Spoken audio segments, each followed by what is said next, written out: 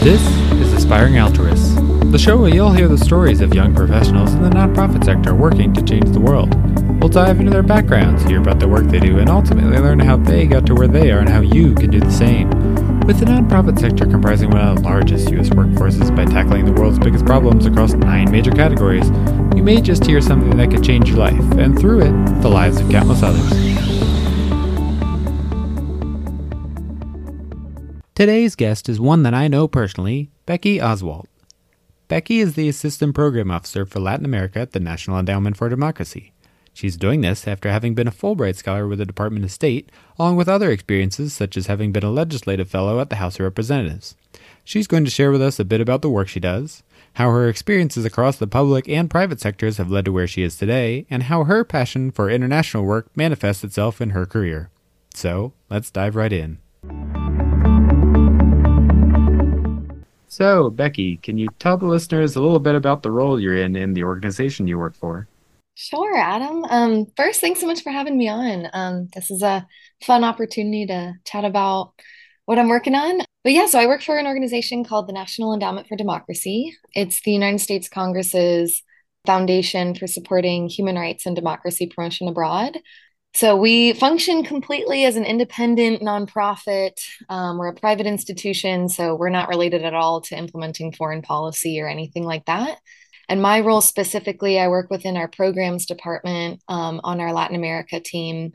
So what that means is I'm a part of kind of overseeing the programs that are being implemented within the countries that I work on. So it's a lot of keeping up to date on the politics of the country, developments, and yeah, being really in the know with the organizations that we're working with and just trying to learn from them how they kind of see their country and the things that they have in terms of their vision for what they want it to look like. Hmm. Yeah, so really internationally focused in that regard. Trying to imagine that's got to be interesting trying to, learn about a lot of other countries, their culture, things like that. Oh, yeah, definitely. All of it is completely like internationally focused. All of our programs are abroad.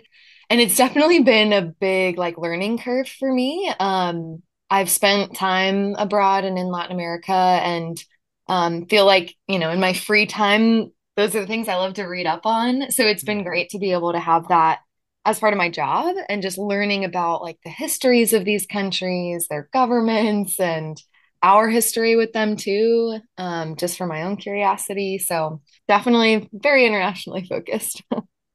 Yeah, well, it's always great, and of course, the ideal when you're able to intersect your own personal interests with the work you're doing. That's something that is common in the nonprofit sector, and great to hear that you're getting to do that in general. Definitely, I think a lot of us get into the nonprofit sector for that reason exactly. We're all very like mission driven people and it's what we want to spend our time doing. So, yeah, it feels like a blessing for me to be able to be supporting the mission. Yeah, and speaking of sectors, I know that you've gone from the public sector to the private sector and back again before landing in your current role. So, can you share with us a little bit about what you learned from that back and forth experience?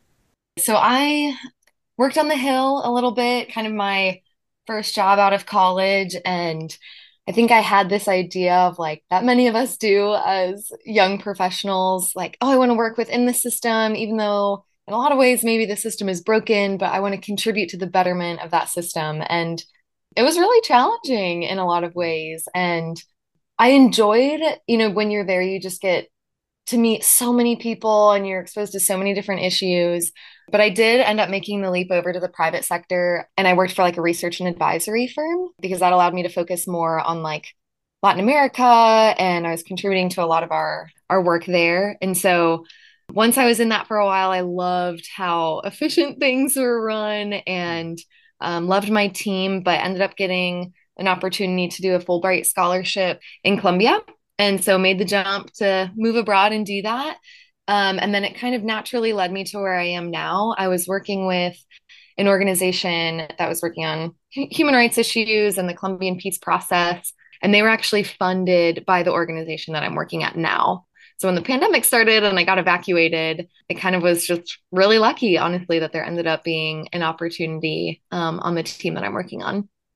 Yeah, and that's actually something I know that is definitely unique with your background, somewhat unique, is that international experience you bring. And it sounds like from what you described earlier, that really fits with the organization that you work for. Can you tell us a little bit about how that experience with the Fulbright scholarship applies to the work that you're doing now? Definitely, yeah. I was in Bogota, which is the capital of Colombia, and it was a really interesting time because there was a lot of student-led national protests. And so I was also working with the university at the time, and so I got to learn firsthand from the students about these issues that they were so passionate about, and they wanted to make a difference in their country. And it was honestly really inspiring to see so many people get organized around specific objectives and really petition their government for change. And so yeah, I think that was really interesting to see just that part of their history. And before that, I had spent some time in Quito, Ecuador. I was doing just an internship there with their municipality government. And that was kind of my first experience, like being abroad for an extended period of time. And there was something about being abroad that made me feel so alive and so engaged with the world around me. And a lot of people told me, like, oh, you definitely need to go abroad again so you can get it out of your system. And I was thinking, gosh, like, I don't think I can get this out of my system. I think it is my system. Like, this is something that I think, yeah, is a calling on my life to continue like working in that international context and definitely have a lot to learn always. But I just am fascinated by all the conversations that I get to have in my current role with people who, are living in other countries. And I get to not just read the things on the news all the time about what's happening there, but actually hear from people who are working in civil society organizations and who have some really diverse and unique perspectives on what's going on. That's feels far beyond what you can just get from reading the news, and I really appreciate that learning opportunity. Right. Yeah, definitely. Again, a unique one in that regard of just having so much international exposure. I feel like as Americans in general, we can kind of become so insulated and so just focused on American stuff and sort of our own way of doing things that we can forget about other countries, especially in areas like you were focused on there, like Latin America. When we think of other countries, it's like, ah, yes, like Western European countries or Hmm. maybe China and the different things they're doing, or wherever. It's Yeah, easy to forget about some of the that's so smaller true. areas, either geographically or economically smaller ones. No, yeah, that is totally true. And I think I feel that since for all of my career, I've been focused on Latin America regionally. And it's wild because, I grew up in the DC area and so many people I grew up around and went to school with were from these countries or their families were. But yet often when you're like watching just kind of mainstream media and stuff like that, they're talking more about, like you said, Western European countries and what are China and Russia doing, maybe, but Latin America is our neighbors. We share the hemisphere, and it's just a really rich culture and a region I love to continue learning about. But you're right, it doesn't always get as much attention as it should. Yeah, and I know you kind of mentioned there through that and a little bit earlier, just the work that you're doing and how that's something you're really passionate about and something you want to continue to learn on. So, what would you say is, if you have a sense of what you ultimately hope to accomplish through the work you're doing, either now or perhaps through your career? Yeah, it's a good question. It's something I've thought a lot about. And I think for me, a lot of those core motivations do come down to my faith. Because for me, I kind of see I think we often separate like what we think is secular and what we think is holy. But for me, as a Christian, it's hard to separate those. I Right. see my work as contributing to a bigger story, and I want to do that with excellence if I can. And of course, we're in a world that is imperfect. I think we all can agree on that. And so nothing is going to be kind of yeah. ultimately fulfilling on this side of heaven. There's always going to be something where we're like falling short, making mistakes, like things like that. But I think just if I had to summarize what I would want to ultimately accomplish through my career is being dedicated to pursue excellence towards causes that I care about and do that for in a way that glorifies the Lord. Hmm. Nice. Yeah, I mean that's something I can relate with there myself in terms of I'm working in the environmental field, the climate space, because I feel like Mm.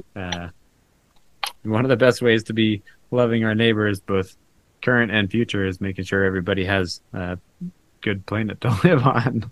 Yeah, absolutely. So that's something that can resonate through, even though it's funny how we, even in the nonprofit sector, those things I feel like can become separated because of the work that we're Mhm. doing or whatever, different things like that. But it's definitely good to highlight in the work that we're doing. Oh yeah, I absolutely agree. I think it's interesting like working with human rights programming specifically because when I read through like legally what are the human rights, I'm like, wow, this is a beautiful attempt for humanity to kind of set standards about what is good. And I think I see a lot of parallels in my own like faith values about how we should treat one another and care about one another's well-being and yeah, so I definitely think that there are connections there in terms of faith, but you're right. I mean, it's always people always come in with different perspectives about that, and I want to respect that too.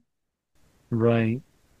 Well, I know that you've kind of gone over different aspects of the work that you're doing, but if there's somebody's out there that's hearing it and thinking that they're interested in getting involved in this international work, what's something that you feel that they should know, um, I guess, about the work they're doing, especially if they're considering or if they're interested in potentially working for it as you're doing?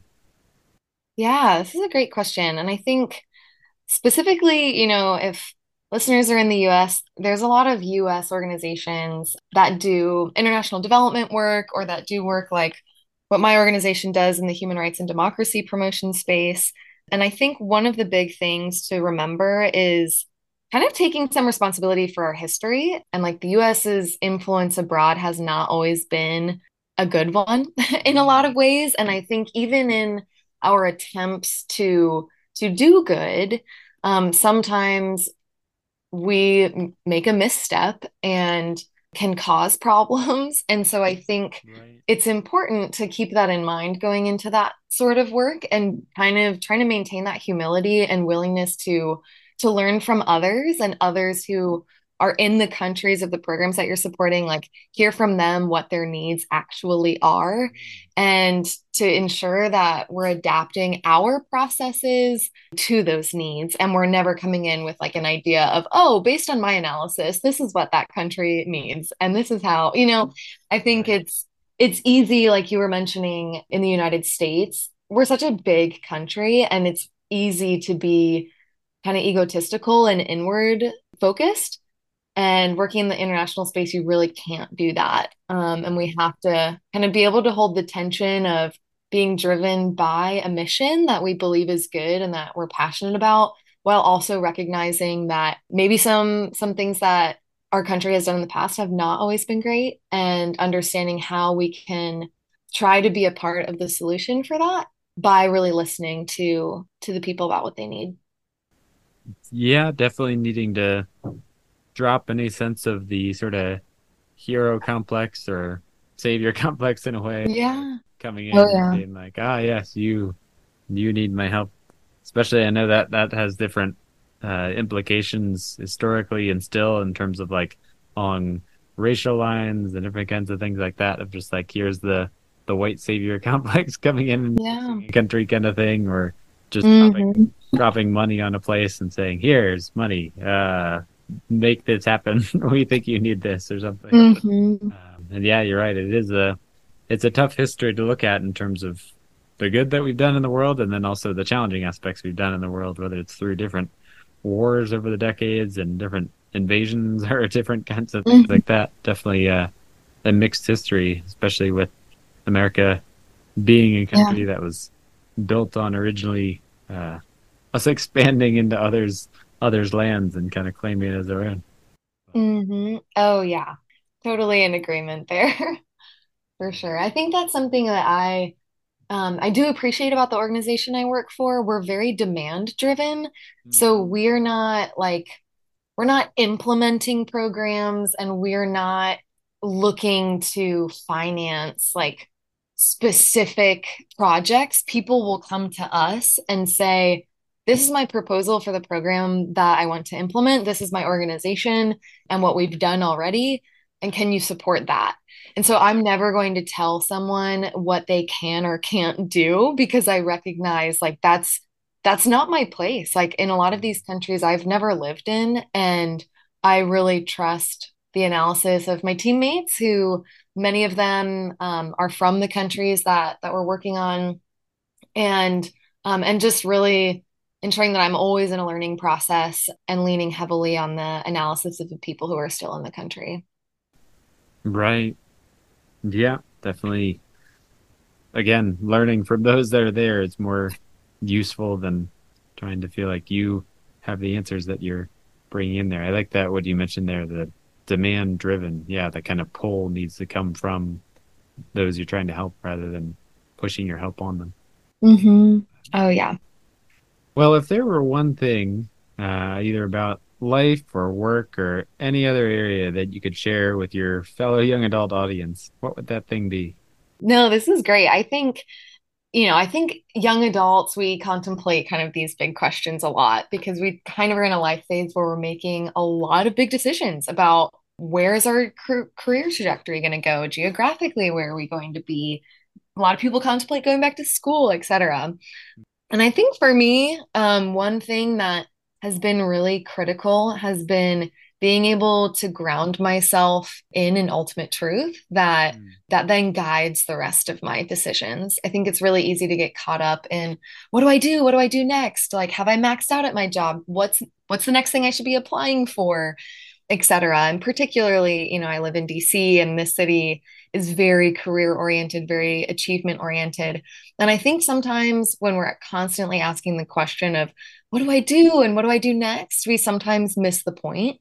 We get caught up in what is going to feel good next and like stroke our ego or things like that. But I think what's helped me and some good advice that I've been given is to ensure that I'm always pursuing whatever I feel like my ultimate purpose is and aligning my values and my actions to that. And so I referenced my faith before, and I think really for me, that is what it comes down to. And that doesn't mean that there's like a right and wrong in terms of like career decisions, but I think it's helpful to have something like bigger than ourselves to guide our steps. Yeah, kind of a foundation to build upon there. Yeah, definitely. Well, that's just about what I have for you. But if people are interested in hearing more about your story, maybe learning from you about the experience you have in these international countries, especially Latin America, what's the best way that people can connect with you? Yeah, I love chatting with people about career stuff and their interests. So I'm happy to have people find me on LinkedIn. My name on there is just Becky Oswalt. And like I said, I work right now for the National Endowment for Democracy. So happy to pass that link along and chat with people on there. Gotcha. Well, thanks for that. And yeah, definitely thanks for taking the time to come on the show here and for sharing your early career story. Of course. Thanks so much for hosting and for doing this. I think it's a great effort, Adam, and I really appreciate it. All right. Thank you. Hey, everyone. Thanks for tuning in to today's show. Hopefully you learned something new about the work happening in the nonprofit sector and were inspired to get involved. If you liked what you heard, be sure to subscribe and leave a review wherever you're listening from. If you want to learn more about today's guest, how you can contact them, and explore the organization they work for,